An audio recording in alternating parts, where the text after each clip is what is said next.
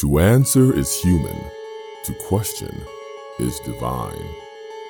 Welcome to the world of the Hidden Gateway, an exhilarating podcast exploring the concepts humans have been struggling with since the dawn of existence, such as, who are we? Is there such a thing as good and evil, or are they arbitrary constructs? Does the paranormal exist? How can we evolve to a higher state? Can our mind influence what we term as reality?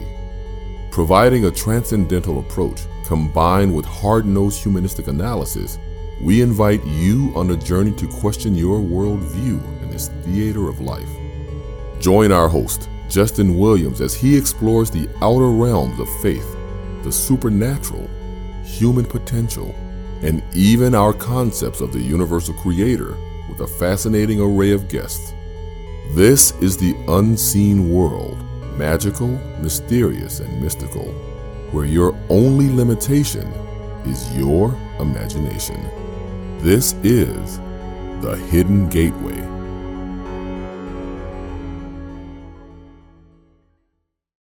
I want to welcome you once again to the Hidden Gateway podcast, and as always, I'm your host, Justin Williams.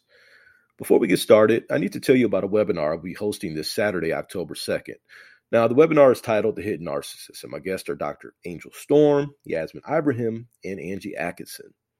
All three are leaders in their field and have spent many years helping victims of narcissistic abuse and will teach life-saving strategies to deflect, disarm, and deal with narcissists in your life. So if you've ever experienced manipulation, gaslighting, and deception, you definitely need to be a part of this webinar. Now, you do have to register, and you can simply do so by visiting thehiddengateway.com.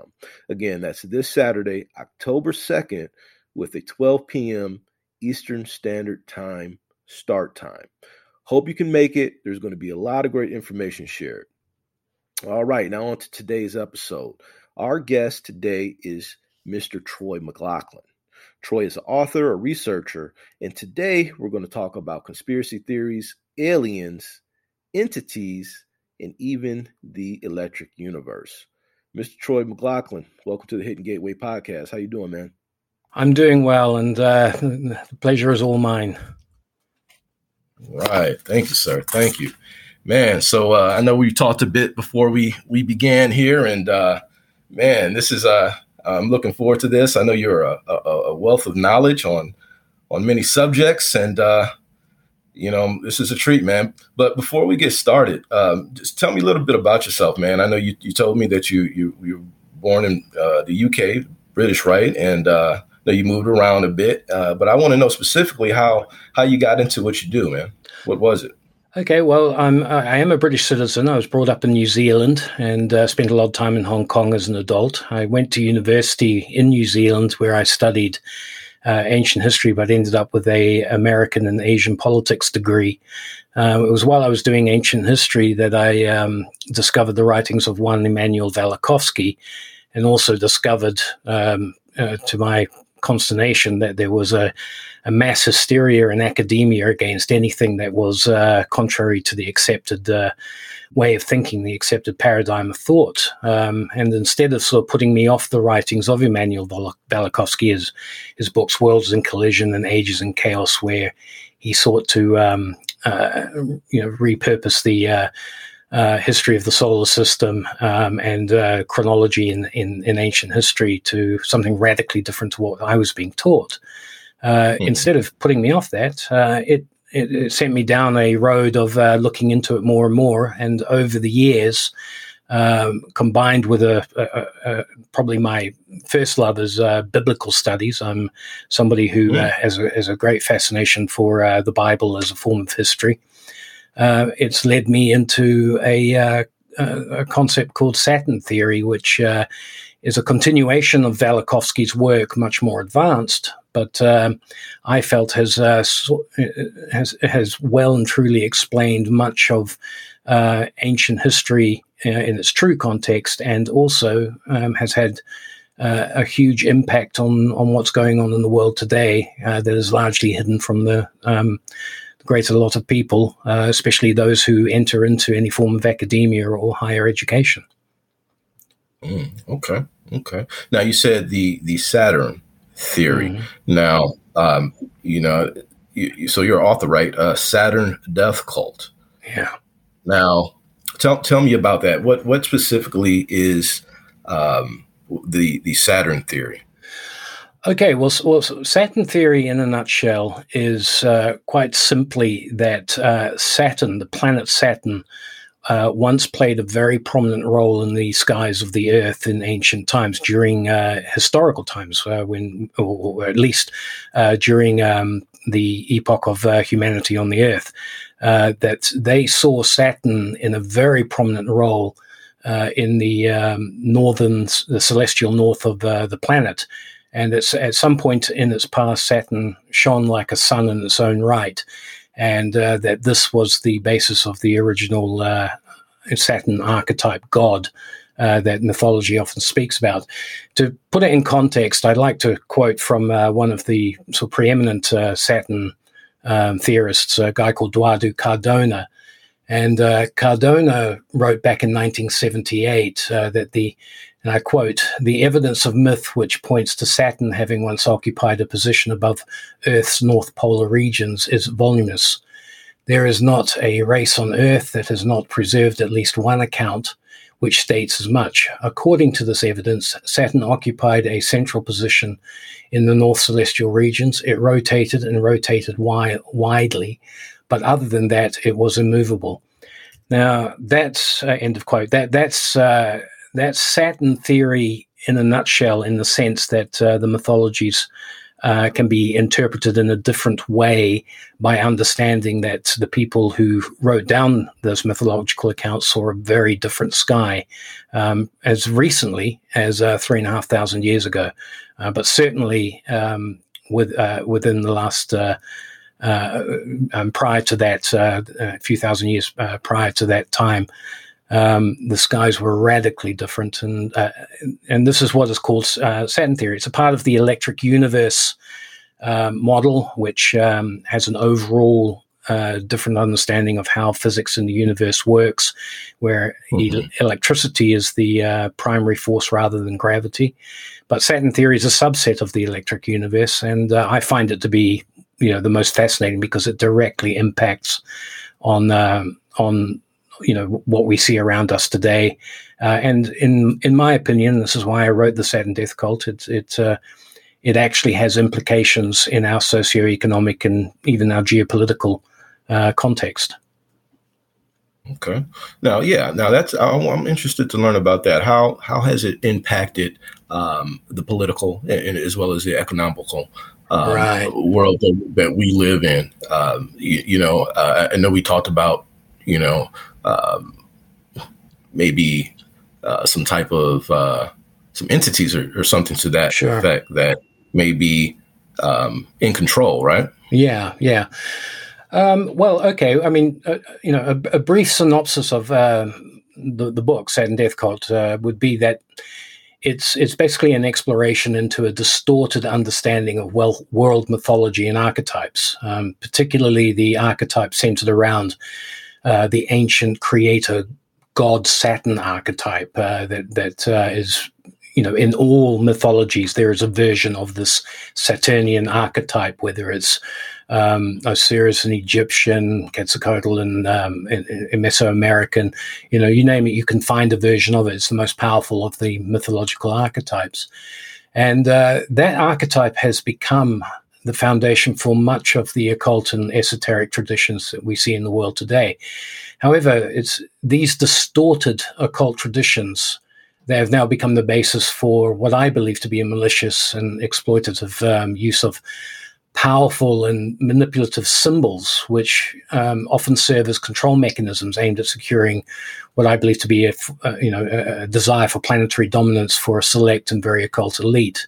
Now, the book's aim is to alert the reader that the most prominent use and exploitation of these Saturnian-based archetypal symbols is best seen in their use by the central banking system of worldwide debt-based finance, which I consider the greatest evil on the planet today.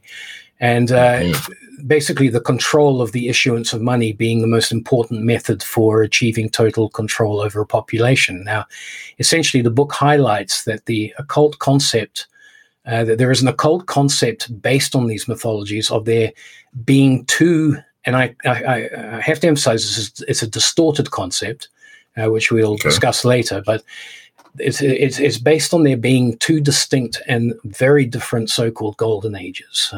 The first tradition being that of an ancient time of paradise. You can see it whether it's the Bible or virtually every mythology has this time of paradise, as part of its creation myth.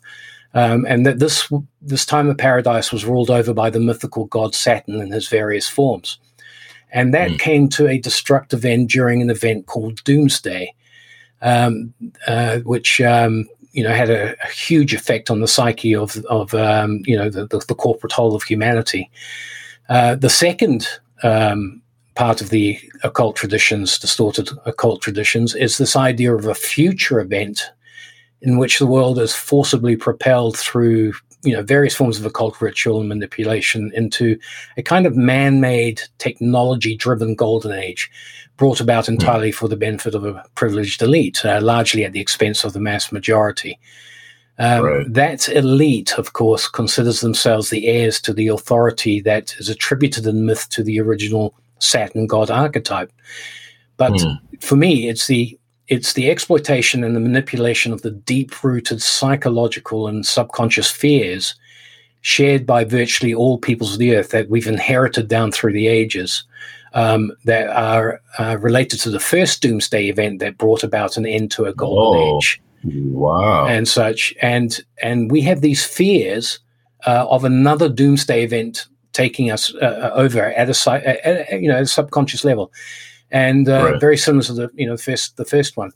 And that has largely allowed a situation where certain elites, particularly in the financial sector, is what I argue, have been able to use the debt-based finance model to foment their desire to launch this idea of a new man-defined golden age for themselves. Now, the Saturn death cult hopefully exposes the basis of this elite manipulation by providing a natural cosmological explanation for what actually happened in mythical times, what the mythical record is telling us, and why humanity to this day is so psychologically scarred by what seems to have been a series of ancient planetary catastrophes, a series of interplanetary cataclysms that gave birth to the very, archetypal symbols that so dominate our culture today. And of course, this means that we have to re-evaluate the history of the solar system in its entirety, away from the uniformitarian concept of things have been pretty much the same for the last 5 billion years, in order to understand why and how, particularly the planet Saturn became basically the chief god archetype in mythology, and why mythology tells us that this planet was once Earth's original and best son. And hopefully, once these extremely, I admit it, they're very controversial cosmological arguments, once they're understood, my aim is that it frees one from the universal doomsday subconscious psychosis that seems to have been so fully exploited by the use of, Saturn-like symbols by those who would seek to rule us down through the ages. Why? So it's like humanity has this intergenerational trauma going on. Yeah. People call it race memory or whatever it is, and so on. And the only difference is in how it's expressed through the mythologies. But this is why Jung, with his idea of archetypes, you pick a culture. I tend to operate from what I know, which is the Western Eurocentric, traditions and so on like that. But you pick Chinese, you pick Indian, you pick the continent of Africa, the Mesoamerican cultures, even many of the Southern Hemisphere cultures, Maori and South Pacific Islander cultures, the Australian Aboriginal peoples. They all have variations of these, these archetypes that become the basis of a study of what is called comparative mythology. And once you understand mythology as being the written account of what happened at a cosmological level, all the pseudo, psychodramas that we're told mythology is supposed to represent fall away, and we see the symbolism for what it is. It's just simply a way of warning future generations, watch out, death can come from the skies. Mm-hmm, mm-hmm. Wow. Now, Troy, this Saturn cult, or the elite, is it like an umbrella organization in coordination, or are they like separate groups with conflicting aims? And what are some of their names? Well, I mean, there's a lot of, usual suspects. In the book, I refer to an outfit called the Red Shield in Modern Times, which is an obvious reference to the Rothschild family and its connections to international banking. But rather than being an umbrella group, it's competing different groups. But the most important thing to remember is that it's about a culture. It's a predatory culture that exists worldwide. Whatever the subculture is, whether it's the Christian West, the Islamic Middle East, the Taoist Chinese and the Shinto sort of influenced cultures in those parts of the world of Japan, China, and so on. Whichever of these ones, subculture in the sense that you talk about, they all have within them this culture, which is almost psychopathic in nature, that allows a small group of people to exploit the fears of others to rise to positions of power. Now, these particular groups can be identified, various things down through various outfits, organizations, even to the extent that you can identify its influence in the major world religions, and certainly in a lot of the political ideologies that have spread in the modern age. But it's the fundamental underlying culture of a death cult that determines how you identify who's operating, who is part of this, which particular groups. And so, a death cult is, it's officially defined as a fringe group that glorifies or is obsessed with death. But in my book, the definition is taken further. And I identify, the Saturn death cult with any group or agenda that requires the pre-planned sacrifice and exploitation, even up to murder, and this goes on, of others, so that that particular group can achieve its aims and objectives. What's unique about this idea in the book is that these various groups and agendas that we talk about in these different cultural groups and so on, they are fundamentally tied in that they have the specific belief and worship of this ancient created God archetype, the cross-cultural Saturn archetype that we were talking about. And, it's the Saturn archetype that is this, it's a universal mythological archetype. It's deeply embedded in the mythologies of virtually all races and peoples. And it is a God archetype that is deeply capricious by nature and yet demands this status of authority that is capable of being exploited by ill-intentioned people who would like to have the same authoritative status. And, such people commonly use symbols to express their authority and their affinity with the Saturn archetype, even when they don't really fully understand it. They know these symbols work because it is an archetype that is, present in the collective subconsciousness of just about every nation, tribe, people. It's the symbols associated with this archetype that have come to be used by, virtually every important and authoritative institution that we have created down through history. And it's these symbols that have become fundamental, in the way our money systems are presented to us, our national symbols. And they're there in most major corporate logos, trademarks, etc. Yeah.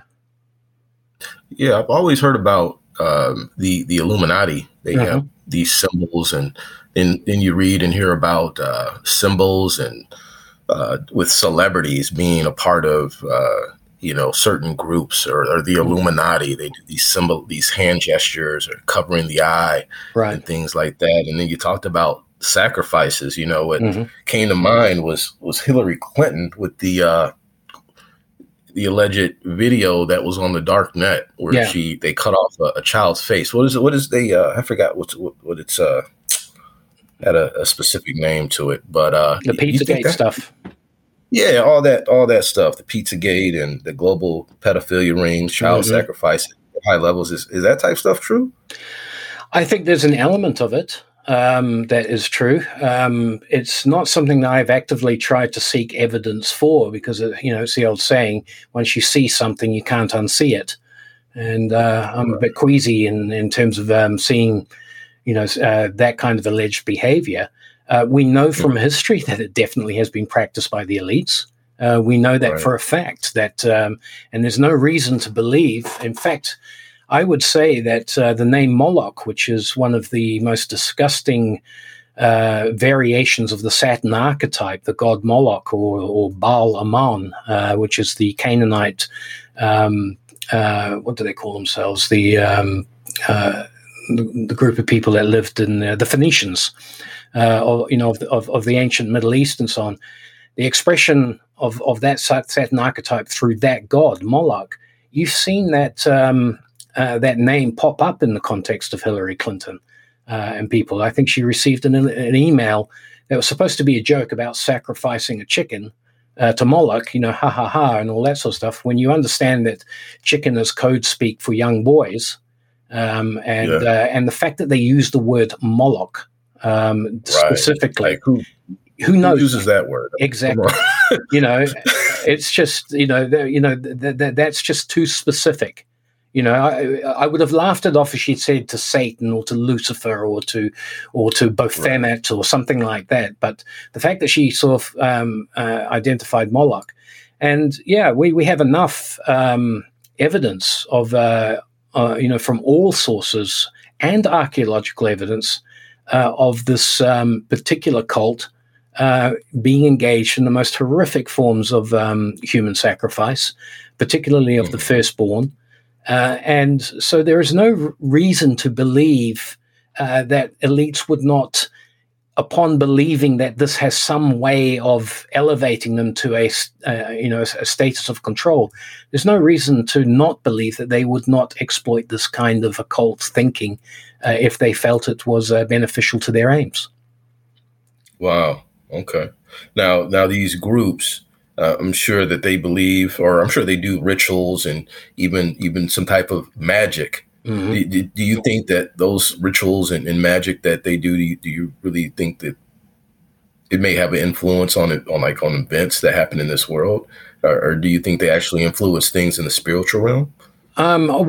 Yes. I mean, everything we do has influence in the spiritual realm, I believe, whatever one's definition of the spiritual realm is. After writing the first draft of Saturn Death Cult back in 2011, I did an update because a very, very good book came out called The Game of Saturn, which was a book written by Peter Mark Adams, a British researcher who does, celestial energies, works in that field. But he's very up on, the aspects of tarot card reading, these kinds of practices. And he identified a tarot deck from the Renaissance, a Renaissance family called the Este in Italy, in which he categorically identified that this was based around rituals of human sacrifice aimed at appeasing the god Baal Ammon, which is a variation of Moloch, which is, as I say, is a variation of the Saturn archetype. And what he first of all, what he provided us was direct evidence of a continuation of the thinking, the practices from ancient times through to the modern age. In other words, you've got an unbroken chain of elite families and people engaging in this kind of thinking, if not necessarily evidence of actually going through with actual physical sacrifice, to which, I have no doubt that they have done that. It just isn't the actual physical evidence for it in the Renaissance, but they certainly propagated this kind of magic ritual through attack magic using these tarot cards based on Baal Ammon. But most importantly, what Peter Mark Adams, educated me in was understanding why people get into this and what the difference is for example, between worship of the Saturn archetype as opposed to your garden variety Satanist or Luciferian, which is largely derived out of the Christian biblical traditions and so on. And what he showed was that the difference between God of the Christians, or even the devil of the Christians, and the Saturn archetype, the Baal-Aman of the Phoenicians, is that the Christian version of it has God operating on the basis of a coming judgment day. And that denotes a God that ultimately holds us all responsible for our actions on earth, and we are judged according to his righteous laws, his righteous way of thinking, and so on. And that's traditional sort of Christian idea. The Saturnian Baal-Aman idea is that God doesn't really give a damn about anything. He is capricious and will wipe out humanity, on a whim, as much as help humanity on a whim. And as a result of that, there is no judgment day. There is only doomsday if he decides on a whim, in a very capricious moment, can happen any time according to his people, that he'll create chaos and destruction. This is why the Saturn archetype is very linked into the god of death, the Grim Reaper concept, and so on. He turns from being beneficial to, in the blink of an eye, he can wipe out humanity. And the objective of Saturn worship is ultimately to influence this capricious god in such a way that when he does wipe out humanity, he makes exceptions. And those exceptions are the people who engage in whatever rituals and such can seek to manipulate his thinking in their benefit. And that's why ritual becomes such a hugely important process in the occult and so on like that. It's all about seeking influence rather than seeking justice, which is the Judeo-Christian, even the Islamic idea of righteousness and so on. They're not interested in justice. They're only interested in influence, i.e., when this capricious God comes for, let's say, Justin, you and me, and I'm one of these, Saturn types. I've done enough that I've influenced him to just go for you and leave me to then benefit from your demise. And this is the nature of what Saturn worship is. It's fundamental. They seek influence rather than justice. And so anything that can be used to influence this god is justified, in terms of their lives and how they behave, how they conduct themselves, because they don't fear justice. They just fear capricious, being wiped out by a capricious god that hopefully they can influence to the contrary. My goodness. Heavy stuff. Good. Yeah, that's heavy, man. Now, tell me about reptilians, man. I know that David Icke and some others seem to think that many of these elite types may not be human origins. Right. A lot of conspiracy theories surrounding that. What are your thoughts on that? I've not really gone down that rabbit hole in terms of the reptilians. There's I've brushed up against aspects of there's a certain type of Christianity you'll often find in some of the white supremacist stuff, which looks at sort of certain groups of people having like devil DNA, satanic DNA, and so on. Jews get often tarred with this brush, and I look at the sort of David Icke stuff as similar sort of thing. I'm a little bit reluctant to go down that way because at the end of the day, whatever might be the DNA of somebody, whatever it might be in terms of their physical origins and so on along those lines, to me, the important thing is the ideas that they promulgate out towards people. It's ideas that are the most frightening things that we face. in the world. They're also the greatest things that we can do. So one thing that we can honestly say we do as a God is formulate ideas, ideas for stories, ideas for music, ideas for products, whatever it is, inventions, that kind of thing. That's the positive side of ideas. But ideas can also be very, very destructive, and it's not an aspect of one's DNA background that determines, I believe, whether the ideas are bad or not. It's down to how one's culture is governed, is directed. That can result in some of the most destructive stuff that you'll see in the world. So I don't have anything, against the idea that there are reptilian people with reptilian origins or anything like that. It wouldn't surprise me. I mean, there's all the stuff around Bigfoot and Sasquatch type creatures. That's very interesting in terms of other. I have no doubt that there are hidden cryptid or alien type creatures amongst us that are yet to be fully understood by us, whether it's interdimensional or whatever. But for me, the most important thing are the ideas that come out of whatever might be identified as reptilian. And I know that we have what they call a reptilian. What we have is a reptilian brain, the one that responds in terms of fight or flight. And how we react, that base thing. And that's often what comes to the fore when people, get into mob action and decide they're going to wipe out some group or a family or whatever it is. So there might be a basis of truth in that. But for me, it's the study of ideas, the way symbols, affect us, and ultimately the responsibility that we take as individuals. Because as a self-confessed Christian, I think one of the biggest problems that Christianity has is this idea that, the devil made me do it. No, at the very most, the devil creates an idea, and then it's up to you how you behave in accordance with that idea. I agree. Yeah. Yeah, I agree, man. That's a good point. That is a good point. Now, how do we separate truth from fiction?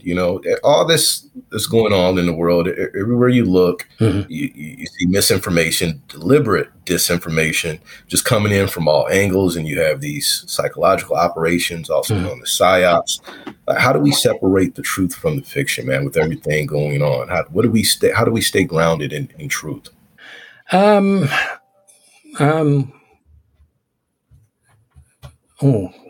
Sorry about that, Justin. Something just popped up on my computer, took my attention. I don't know if you actually saw that. Sorry, could you just start the question again? You can edit this later, can't you? Yeah, no worries. So I was just asking, how do we separate truth from fiction? There's a lot going on in this world with misinformation, even deliberate disinformation. It's coming from everywhere. And then, there you have the psyops, psychological operations. So how do we stay grounded in our truth, man? How do you separate the real, the truth from the fake? Well, I would say, and this is not because I am a Christian or anything along those lines, but I would say that the way to separate truth from fiction is by applying accurate weights and measures, both in the physical sense and also in terms of the way people behave. And I think that this actually goes back to the misunderstanding of what the original golden age under Saturn was. And people have lost that connection between the idea of justice through the application of equal weights and measures. And this day and age now, which is a very sophist oriented world, which basically says, truth is how I perceive it. The original golden age provided the world with the concept of measurements, which was the basis of civilization. That's the truth behind the original golden age, that humanity had been totally ignorant of concepts like the passage of time, the distance, all these different sort of measures that we have. And the golden age burst forth in allowing humans to be able to measure the passage of time, measure distance, measure weight, and this became the beginning of our civilizations. And elevating humanity from hunter-gatherer subsistence to one of civilization. When that was lost in the doomsday event that we're told happened at the end of the Golden Age and such, so too did a lot of the concepts of equal weights and measures, and they were. There was a period of time when those were sought out to try and preserve for people after in the post-Golden Age period, but there is an element, a psychopathic element within the human population that will always seek to find advantage for itself in terms of the scarcity of resources and so on. And they've learned that if you can manipulate measures and rules and things of that nature, you can do so to your own benefit. And the most destructive form of that, I've always said, is the issuance of money, the means by which we conduct trade, the way we price our productivity in terms of trading with each other. If that gets distorted in any way whatsoever, you immediately enter into a world where small groups of elites can exploit large populations through a thing called debt slavery. And so if you don't understand the idea of, in most world religions, they call it, the God-given law, which is these weights and measures that was supposedly revealed from a Godhead at some point in our past. And you prefer instead to take the sophist line, which is that, basically the idea here is that man is the measure of all things, of the things that they are, and of the things that are not, that they are not. Now, that's a quote from Protagoras, who's the founder of Sophism. But basically, it boils down to saying, things are good or bad according to how a person perceives it, rather than according to a set and understood set of weights and measures. And the way that I try to determine in the world which is good, which is not, that sort of thing, is I try to seek out those original measures, those original weights, those original laws, and so on, and then I judge what I see in accordance with those laws. And that tends to give me, I feel personally, not only a lot of spiritual peace, but it also gives me a kind of an insight into the minds of those who would seek to distort these weights and measures. And of course, I bang on about it all the time. The debt-based model of international finance, as typified by the central banking model, is the absolute apex of weights and measures distortion that has allowed small groups of people to dominate and exploit, the larger groups of people around the world. Wow. Okay. Hey, I want to talk about this pandemic that's been going on. Sure. And it seems to be this great divide nowadays, right, between those who are in favor of the jab and those who are not. Sure. What are your thoughts on this whole thing being related to a spiritual, having a spiritual aspect, I should say, and what is the end game, and how do you feel people that are not in favor for it resist it, and what do these people want that continue to push it, and really, really is it just about money, or is it something much deeper? It is something much deeper. It's primarily about money. I mean, the biblical quote that the love of money is the root of all evil. You tie that back into the idea, the other quote that basically says you shall not lend money at interest, and that is an abomination. And you shall not have diverse weights and measures. But the love of money is the root of all evil, because money allows you to exploit rare resources to your own benefit. But the deepness of it all is this basic understanding that I feel is based very much on the the Greek ideas of sophism, or the sophist concepts, and basically where it goes deep. And to answer your question, first and foremost, what you were saying in that, I mean, the reason I believe for the current pandemic, and it was touched upon in my book, various interviews I've done in the past and so on, but this idea of a new golden age is, according to these occult kind of traditions, is based on this idea that the earth is a finite resource, and that therefore the population needs to be controlled at a certain level, and that control should be handled by people who have a particular spiritual insight, that is unique to them and is elite to in comparison to the average person who is in the majority. So the idea that there is a coming culling of the human population, and it's not as if they haven't, sort of told us that this was their plans. I mean, Georgia Guidestones are there for anybody to see. They want to take 7.5 billion people and reduce them to 500 million. So that's 7 billion people that they want gone in order to create. Agenda 21, right? Hey? Agenda 21, right?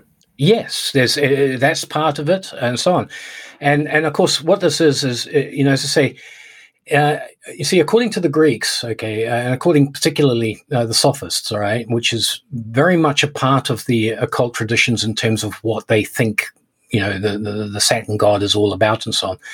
They believe that the goal of existence was to separate good spirit from evil matter. All right. Now, I'll repeat that again. It means, that spirit is good and matter is evil. The physical world is evil. Their goal seems to have been to institute a great divorce between heaven and earth and such. But what this does is it produces a confusion between the understanding of the soul, which is for many people rooted in the thoughts of the mind, and what is spiritual, which is governed by the heart for many people. And in this context, when you allow the soul's mind approach, when it attempts to understand all things in life, it does so by using contrast. In other words, it's very dualistic. It does not understand white except when it contrasts it with black. It doesn't understand good without contrasting it with evil.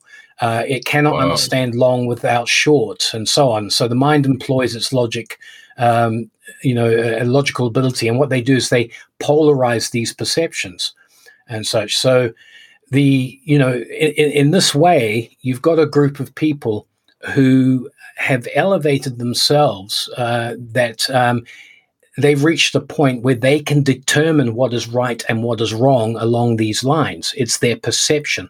I've got to say, it's even there in the fall of man in the biblical account. A lot of people think that Eve, as the story goes in the Edenic episode, that Eve was told by the serpent, if you eat of the tree, you'll become a god. Like God and so on. They don't understand that the definition of being like God is that in the biblical context, God defines what is right and wrong.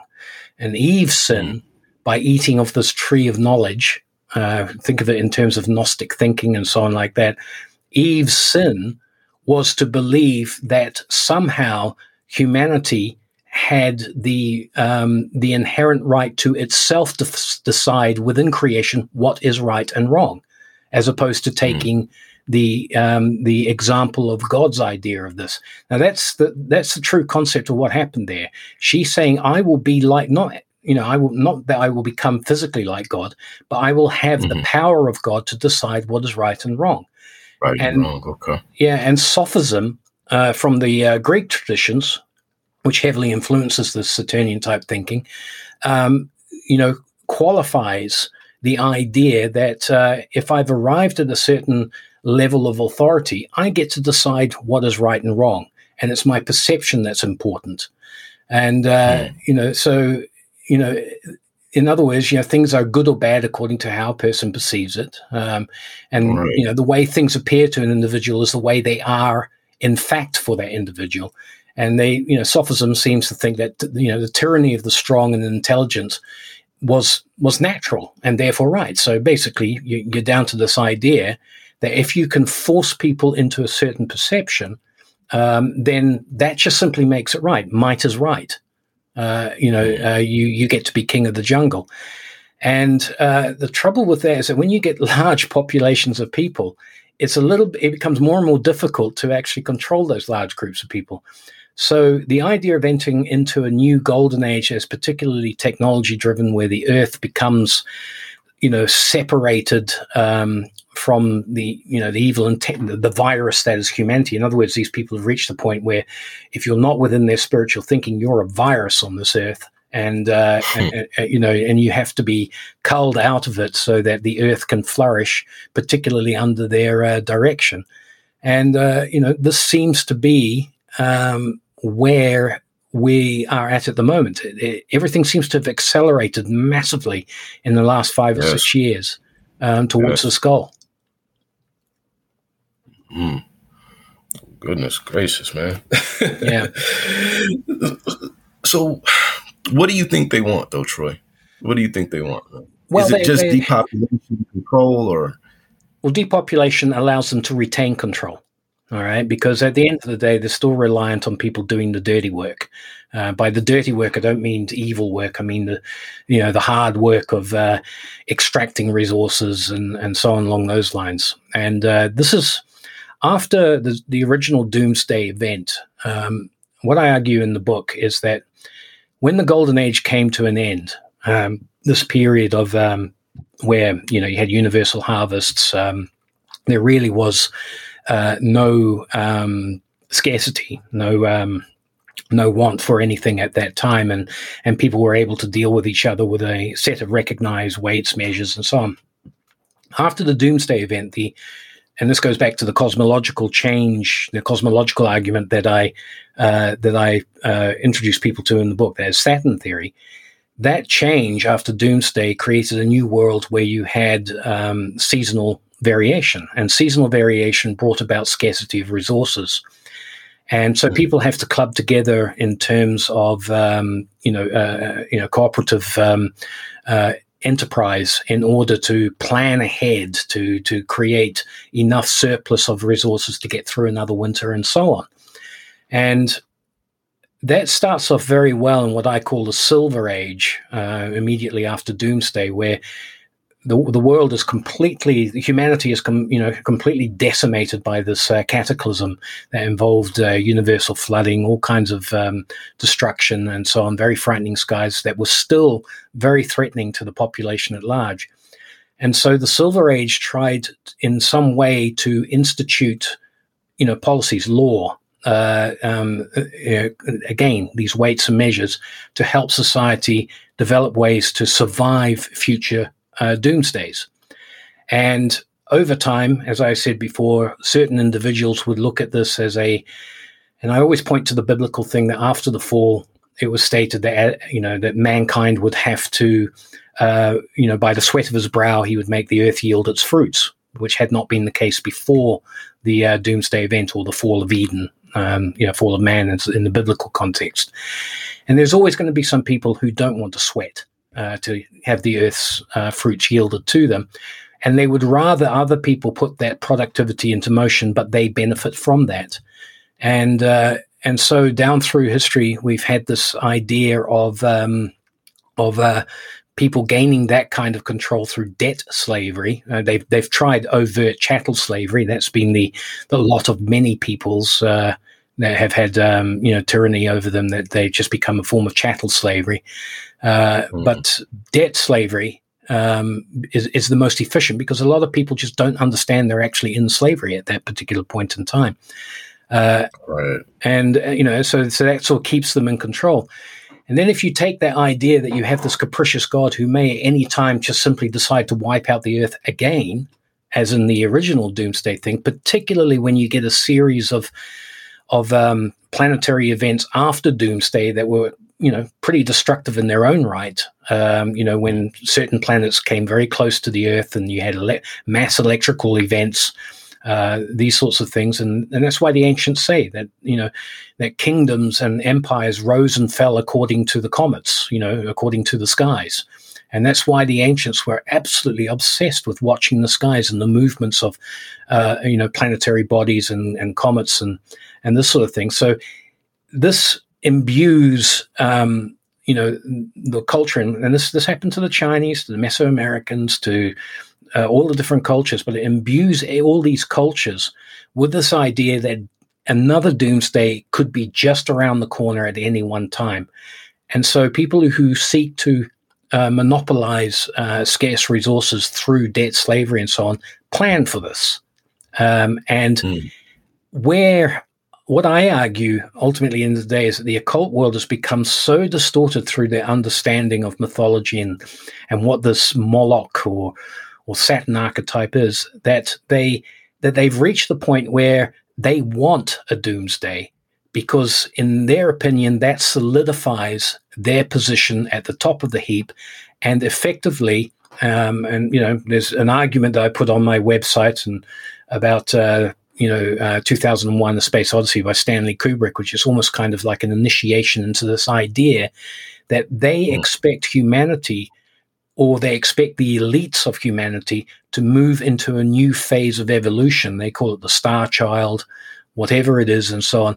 And that these Star Child will become like Saturn, the god Saturn that they worship, in their own right. They will rule as Saturn. They are the heirs to the promise of this, but they need that doomsday to set it all up. And, I argue, and many people have argued in various forms of way, that this is really what we're all being set up for, is some kind of way of,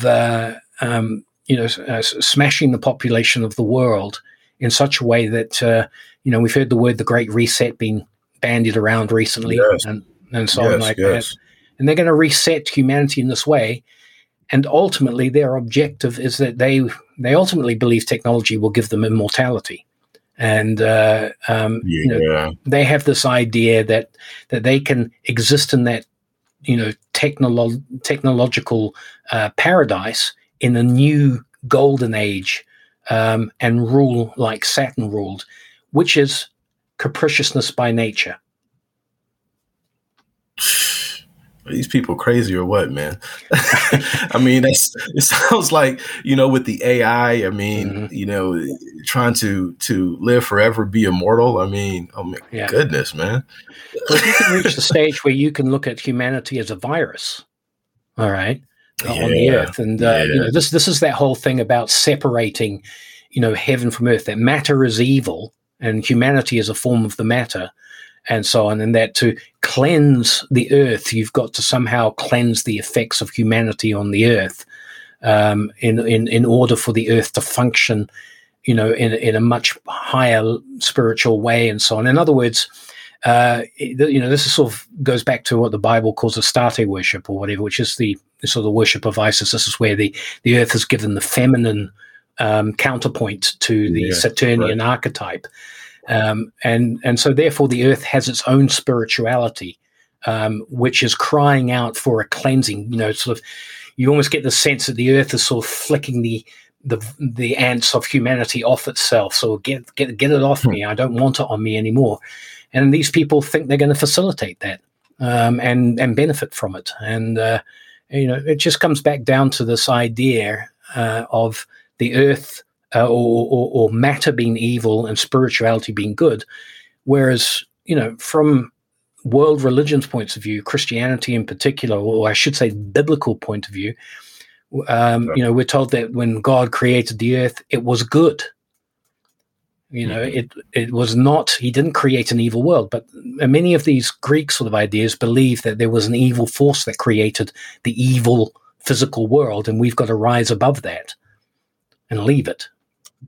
And they're planning to organize us leaving it, Yeah, I think this is definitely in the works, right? Oh yeah, and it's been that way for. They've tried many times. There's again, I go back to the central banking model, which I identify with the Tower of Babel. Babel, as some people might pronounce it, and so on. The disaster that's related back in the Bible I put that down to the first major financial disaster, which financial disasters are some of the most complete ways of killing off people, because it brings about famine, which then destroys our immunity systems and makes us susceptible to plagues and so on like that. And then people fight wars and so on like that. And so we've had a series of disasters down through the centuries since the time of the Tower of Babel, which these people have been instrumental in. And I mean, we're living through a tough time at the moment. But for me, in terms of the way I concentrate on the Western experience, but this also affected China. I don't think it affected Mesoamerica, but it certainly affected China. But the 1340s, the Black Death era, and so on, that must have been the most apocalyptic thing to live through, when you've got towns like Kiev that were 700,000 strong, and within 3 months they were reduced to just 7 people by plague and so on. Yeah, goodness. I mean, the COVID-19 is nothing compared to whatever swept through Europe at that time. But when you look at the writings of Joseph P. Farrell, for example, and such, you see that the financial interests created a situation where there was a financial crash that precipitated and preceded this move into famine, which then allowed the Black Death to run riot. And I believe that they've kind of planned a similar scenario, for the 21st century. Things haven't gone well for them. But I believe that they've planned this, and they essentially wanted to mimic what happened in the First World War, have a giant world war, kill off a whole lot of people that way, then have a virus that's introduced, and I have no doubt the Spanish flu was introduced. Have that come about, and and then follow that with a massive economic collapse. Well, they didn't get their war, but they've gone ahead with the pandemic, or the plandemic, as a lot of people like to call it, and they've and I think we're right on the cusp. I think quite literally in the next few weeks we are going to see their attempt at crashing the world economy. But in the next few weeks, yeah, I think. Wow, why do you say that? Why do you say within the next few weeks? I think these people operate, as I say, it's a culture. So there's no central plan. There's no sort of like book that was or file that was distributed amongst a whole lot of people saying, this is what we're going to do, this is how we're going to do it, and so on. But what happens is that various groups and so on create agendas, and they create the mechanisms by which to bring that agenda about and so on. We're going to find that the disease that we're currently undergoing at the moment, without a doubt, is man-made. It was formed as some sort of a weapon and so on. For what purpose? Why was it released? And once those plans were put in motion, I believe, 10, 15, maybe as much as 20 years ago, and certainly the culture for wanting this to happen has been there, at least since the Enlightenment. This idea that we've got to, it's a Malthusian idea of there's too many useless eaters on the planet, and we've got to do something about it. And all they needed was a technology where they didn't succumb to the disease themselves. They could protect themselves from the disease and move on from that. But that's always been the problem with the virus: is how do you survive it yourself if if it comes in? There's plenty of ideas about what they're actually doing to make sure that's the case. Damn. I mean, these people are like, I don't even want to call them crazy, man. They're definitely evil. Like I say, a definition of fanatics. All right, the fanatic has to believe they're doing good. All right, if you want to march a bunch of Jews into a gas chamber, all right, you've got to believe that you're doing that for the right reasons. I follow what you're saying. I follow what you're saying. And goodness. It's just that sort of thinking that these people, that they have. They think they're doing good and such, and it's because they have this sophist idea that everything is allowable to me. It's like what's the favored the favored quasi-religion in the celebrity world. It's Thelema. It's Aleister Crowley. You know, the whole of the law is thou shalt do what thou wilt. I think is what he says. Right. That's just pure sophism. That's all it is. It's a modern form of sophism dressed up in the theatrics of Egyptian, symbolism and things like that. But the celebrities, they go for it and so on because they like the idea that if you're the big fish in the pond, you get to say how it is. And whereas the original golden... Goes back to that influence, right? Yeah, because the original Golden Age idea that the silver priesthoods, the Melchizedekian order and Taoist priests in China and other people like that tried to establish is that justice is the means by which we, should exist on this earth. Not by the perception of the toughest guy in the room, the rule by might is right.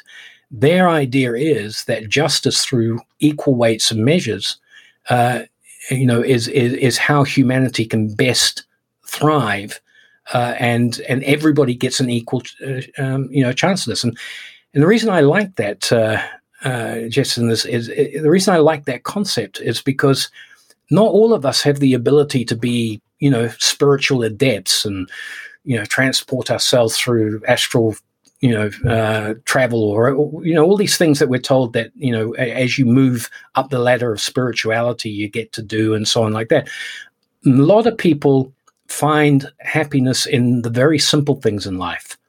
And those people should be protected from people who feel they're on a higher vibration, a higher plane, who start getting into their head that people who are not on their higher spiritual plane are not worth it. And that's really what is at the basis of what's called the rule of law. You protect those of us who are not necessarily gifted. I'm sure there are people out there who are in these elite cults, and they're highly gifted people in terms of the intellectual and so on, but they have black hearts. In terms of how they view other people. And, I want a world where if you want to live the simple life, you're protected by equal weights and measures in terms of the law that governs your society. That's interesting, man. I like that. So with everything going on and, they have this plan, right? What can we do? What are your thoughts on what people can do? Because I tell you what, a lot of stuff has been going on for a long time. And like you said, 5 or 6 years ago, things have really seemed to have sped up, and I truly believe that people that have it in their hearts to do good and believe in truth, that will rise to the occasion to fight this darkness. Right. Mm-hmm. Well, to answer that, the whole sort of reason for writing Saturn Death Cult was to provide people with the tools to identify, these distortions in the mythological records. In other words, to educate yourself to different viewpoints. I've always been a proponent for you don't have to believe something if in order to educate yourself into it. You just have to have an understanding of what that is saying.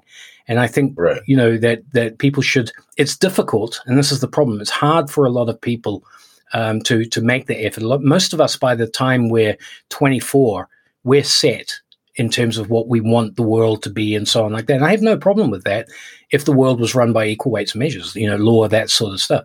But in the context of what we're going through today, and I see this, there is a huge movement. I mean, just you and me talking like this over the internet. 20 years ago, this was impossible to do. Right.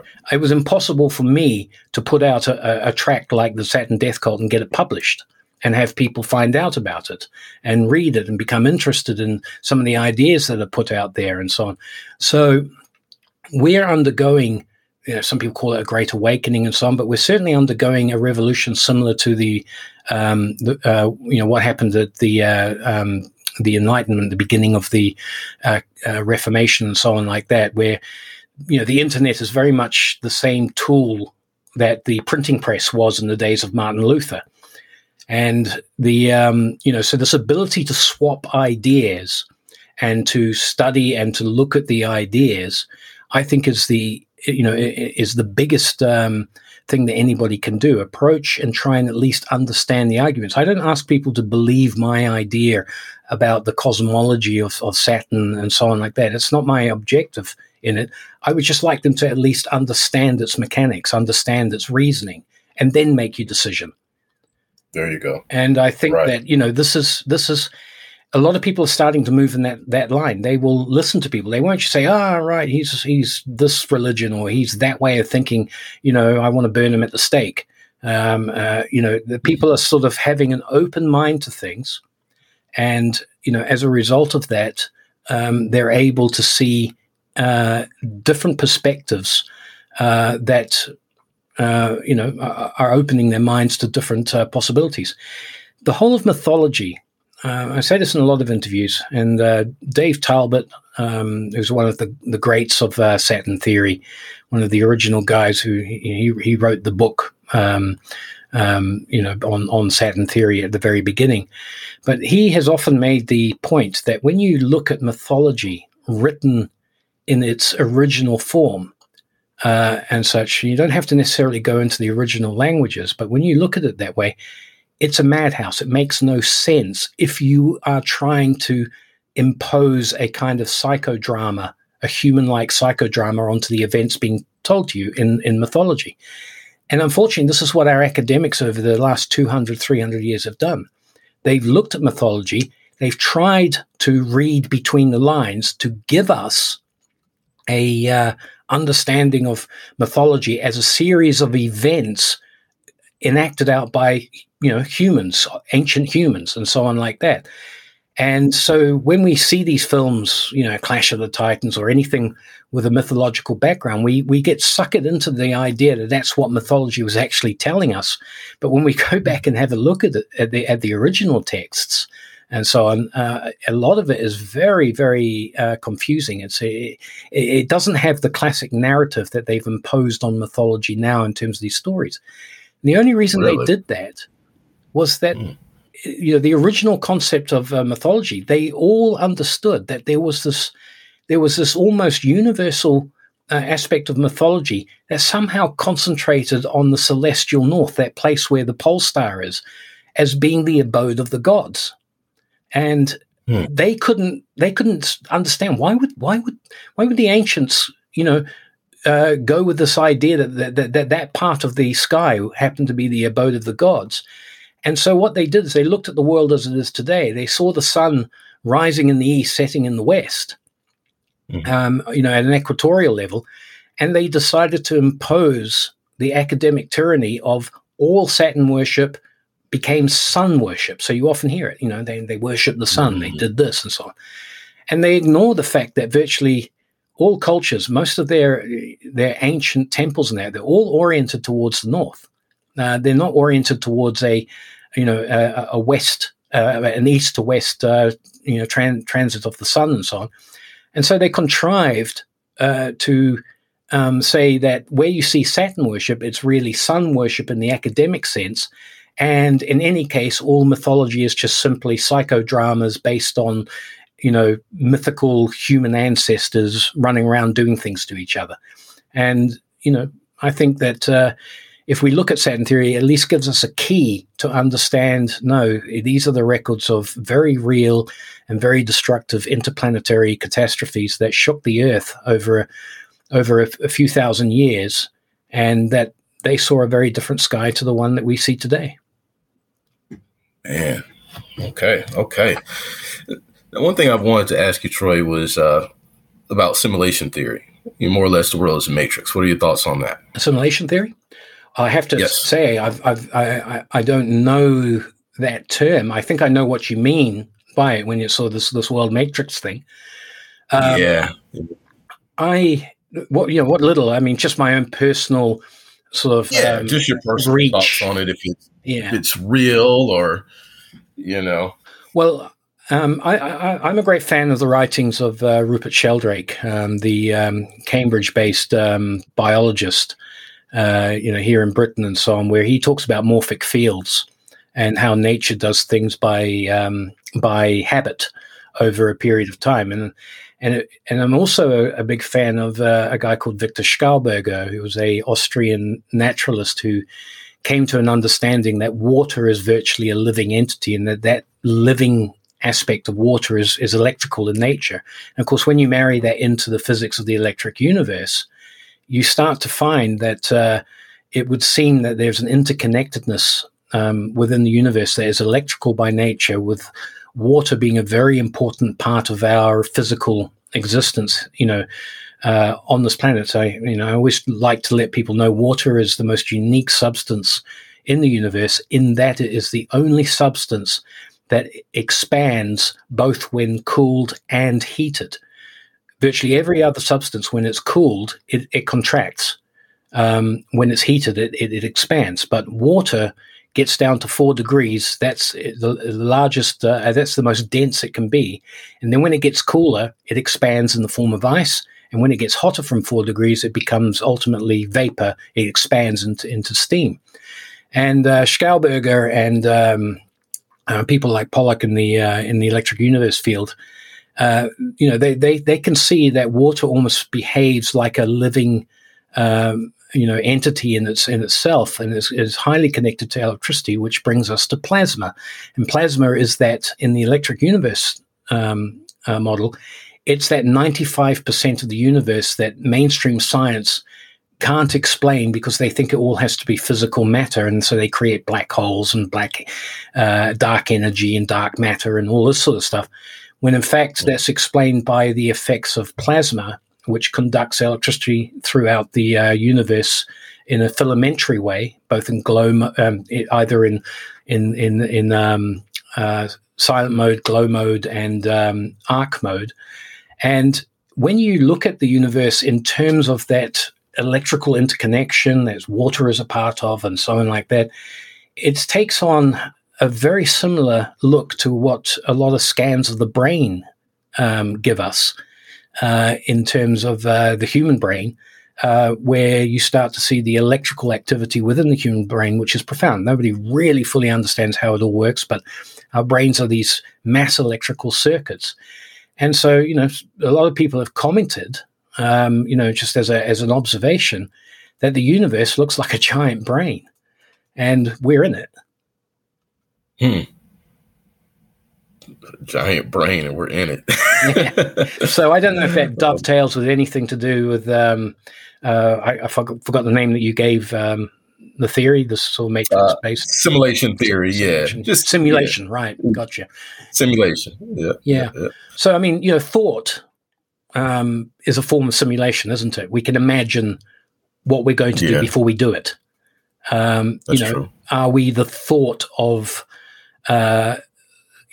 some enormous brain power? Of course, people who have an interest in a creative, all-powerful God would subscribe to that idea that we are really part of the thought process of the first cause, which is the mind of God.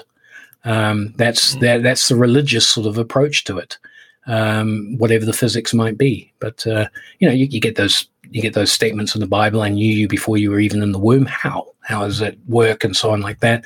It can only be if, in fact, as some people they take the word God out and they replace it with the word universe. The universe has thoughts that are being actualized. Mm-hmm. Mm-hmm. Yes, they are. And, you said thought. It's very interesting. The first thing you said, that thoughts are like a simulation, right? And then when you said that, it made me think, well, where do thoughts come from? Then I think, too, the brain itself being almost like a receiver or antenna, right? And we receive thoughts from something or someone greater. You can receive thoughts that are good. You can receive thoughts that are bad. And then it's up to us to act on those thoughts, right? I don't know. Some people may think it's divine thoughts coming in, and then dark or evil thoughts coming in, and you just receive that information, process it. Sure, the signal can be distorted. Yes, it can. Through things. I mean, this might be why we're all being told to get a jab. It's a way of distorting that connection. But I couldn't agree with you more. I remember one scientist explained the brain. You see, in the uniformitarian idea, Rupert Sheldrake rails against this, the idea that we're just a biological machine. And so you just poke around in the brain and all thought is somehow internally generated within the human and its brain and so on like that.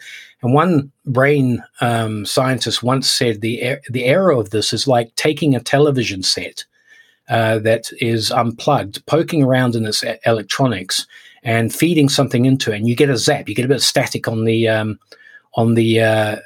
screen.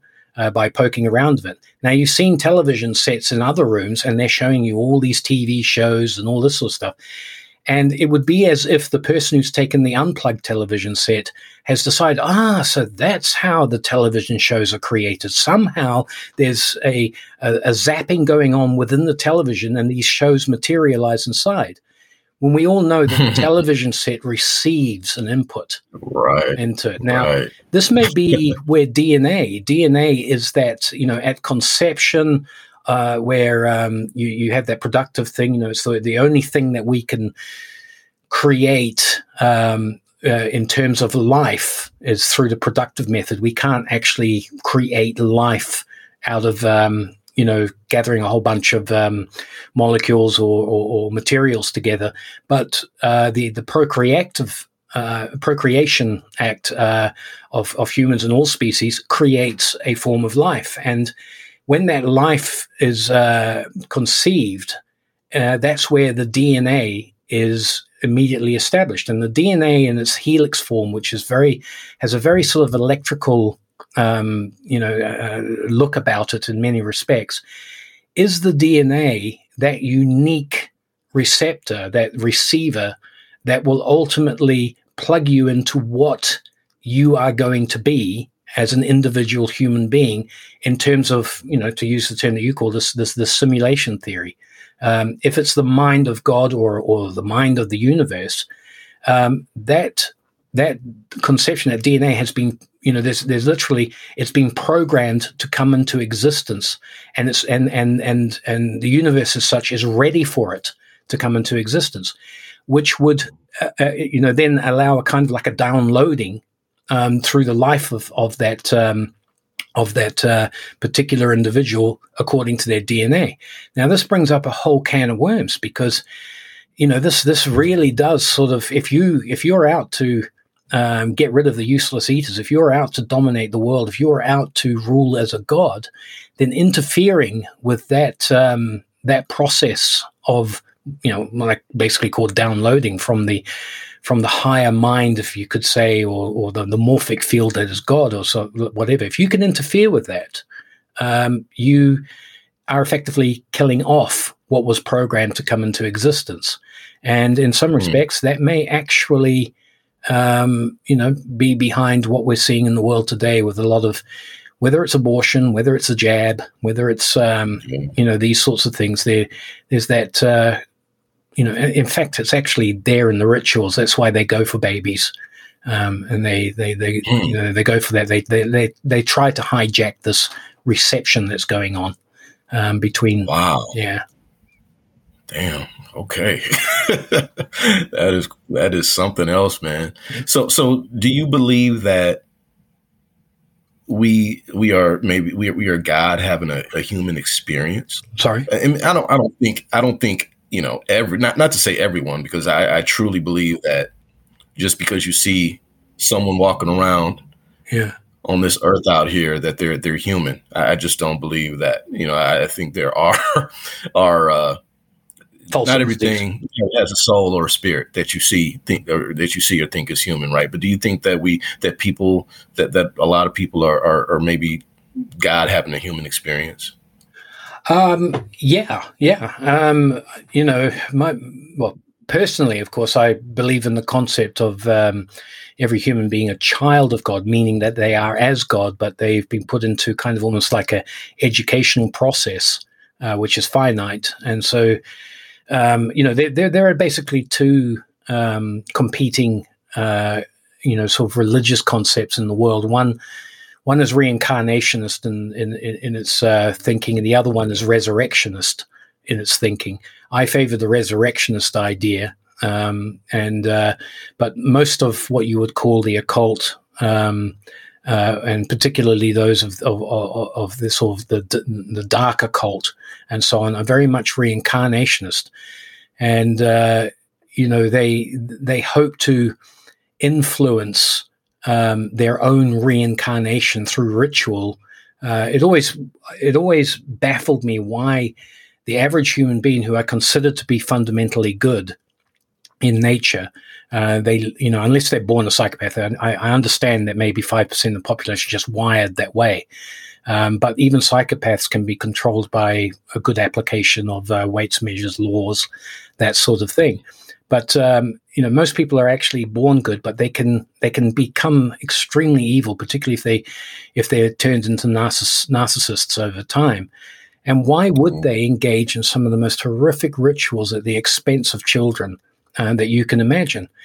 And this was always something that troubled me about, how can you even conceive that somebody would go into something, and when somebody said, "Oh, by the way, you've now got to, debauch that child and everything's cool," that the person goes, "Okay, I'll do that." What's going through their mind? And the only thing, that's where the game of Saturn came into it. It's the idea that there are certain supposed elites, and I refer to them as people born of the blood.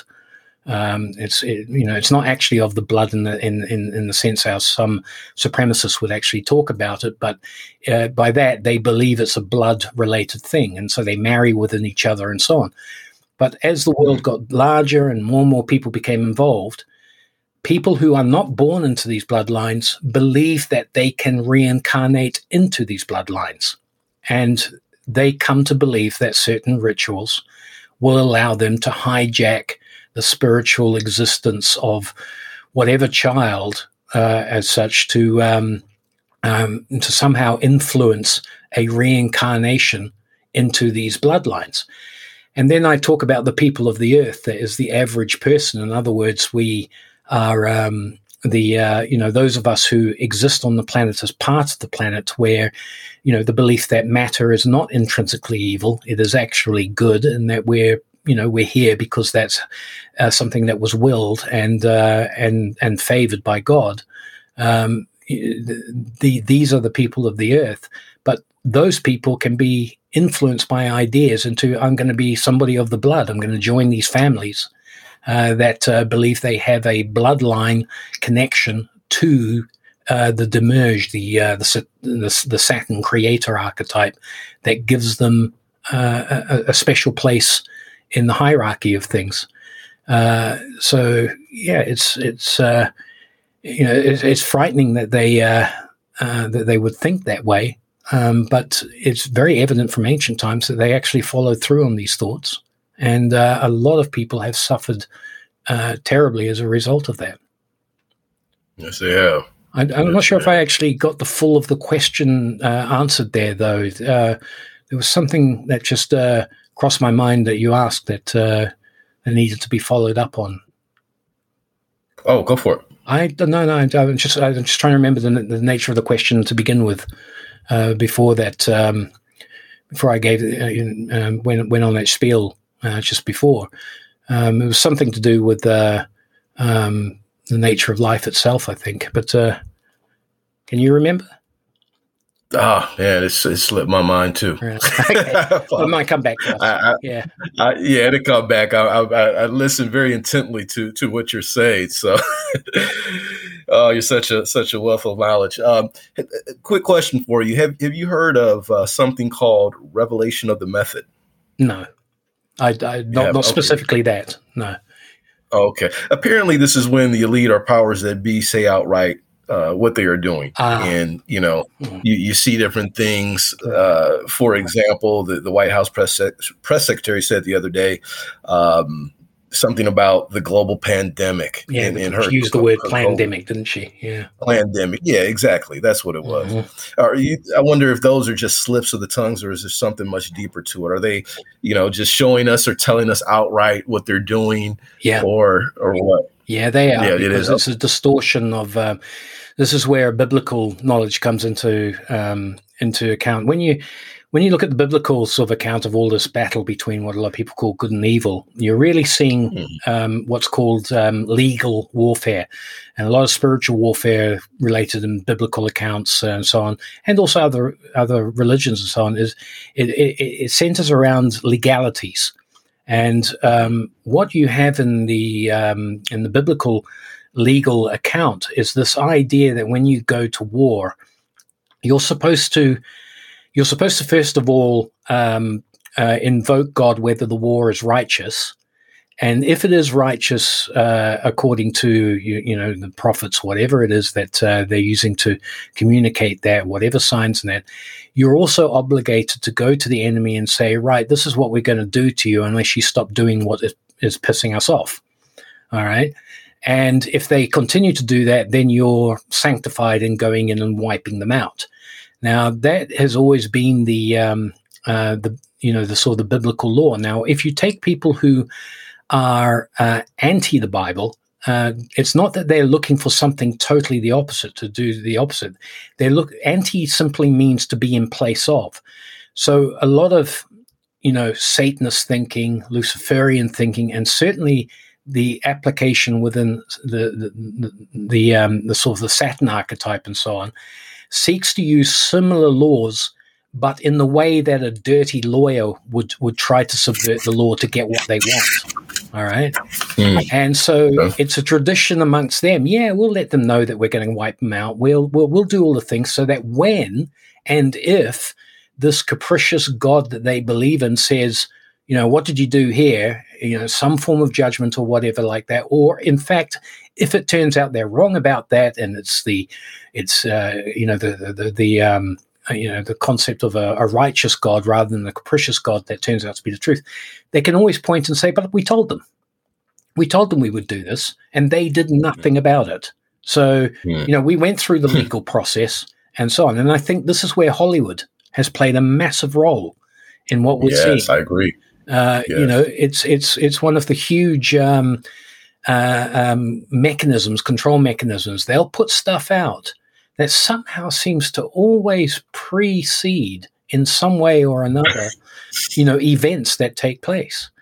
And all the time, yeah, all the time. And they now they're on this accelerated thing, and they're just being overt about it now. But I do believe that there is this need on their part. It's almost like a cover your ass situation in terms of the spiritual. In terms of spiritual righteousness. Look, we told them, right? It's not as if we didn't tell them what we wanted to do or anything, and they were too dumb and stupid to figure it out. That is a dirty lawyer, man. Shiesty, very shiesty. Wow, man. Hey, Troy, it's been great, man. Yeah. Shiesty, they're totally shiesty and evil, man. Totally. But hey, man, I want to thank you for coming on the Hidden Gateway podcast, and I have one more request for you before we go. I would like for you to leave our listeners with what I like to call a token of love, right? Just something that they can take forward with them as they continue their life experience, their journey. Words of wisdom. Right. Well, I would paraphrase a biblical statement, which is that the knowledge is the beginning of all wisdom. Pure and simple. Seek knowledge, seek understanding, and look for it in places that you would never think it would be there, but do so out of understanding, which I am the kind of understanding that is true love, which is a love of understanding itself, the seeking of knowledge in terms of understanding it, and give yourself some wide breadth in where you go looking for stuff. Use this time when we're sort of having to sort of disappear into our homes and exist that way. Use this time as an opportunity to look and see what's out there, open source, and see what wonderful ideas and and concepts there really are in the world. And I would say that don't fall for the idea that we live in a world of scarcity that means that we have to fight each other for every bit of resource there is. I believe that this planet is more than capable of supporting and nourishing us, to untold billions in reality, if we are all allowed to break free of what I call the Saturn death cult. Well said. That is excellent, Troy. Thank you so much. Appreciate it. Oh, it's been my pleasure. All right. And to our listeners of the Hidden Gateway podcast, we really hope you enjoyed this episode. I know I did. I've said it many times. I'll say it again. Troy is just a wealth of knowledge, speaking his truth. And we love that here on the Hidden Gateway podcast, bringing awareness and speaking our truth. So, Troy, thanks again. And everyone, please remember to stay connected with us through hiddengateway.com. Join the discussion on Instagram as well. If you want to speak with us directly, you can email us at support@thehiddengateway.com. And don't forget to subscribe to our YouTube channel. And this will conclude this week's episode. Until next time, stay positive, stay questioning, be love, and be free. The Hidden Gateway, out.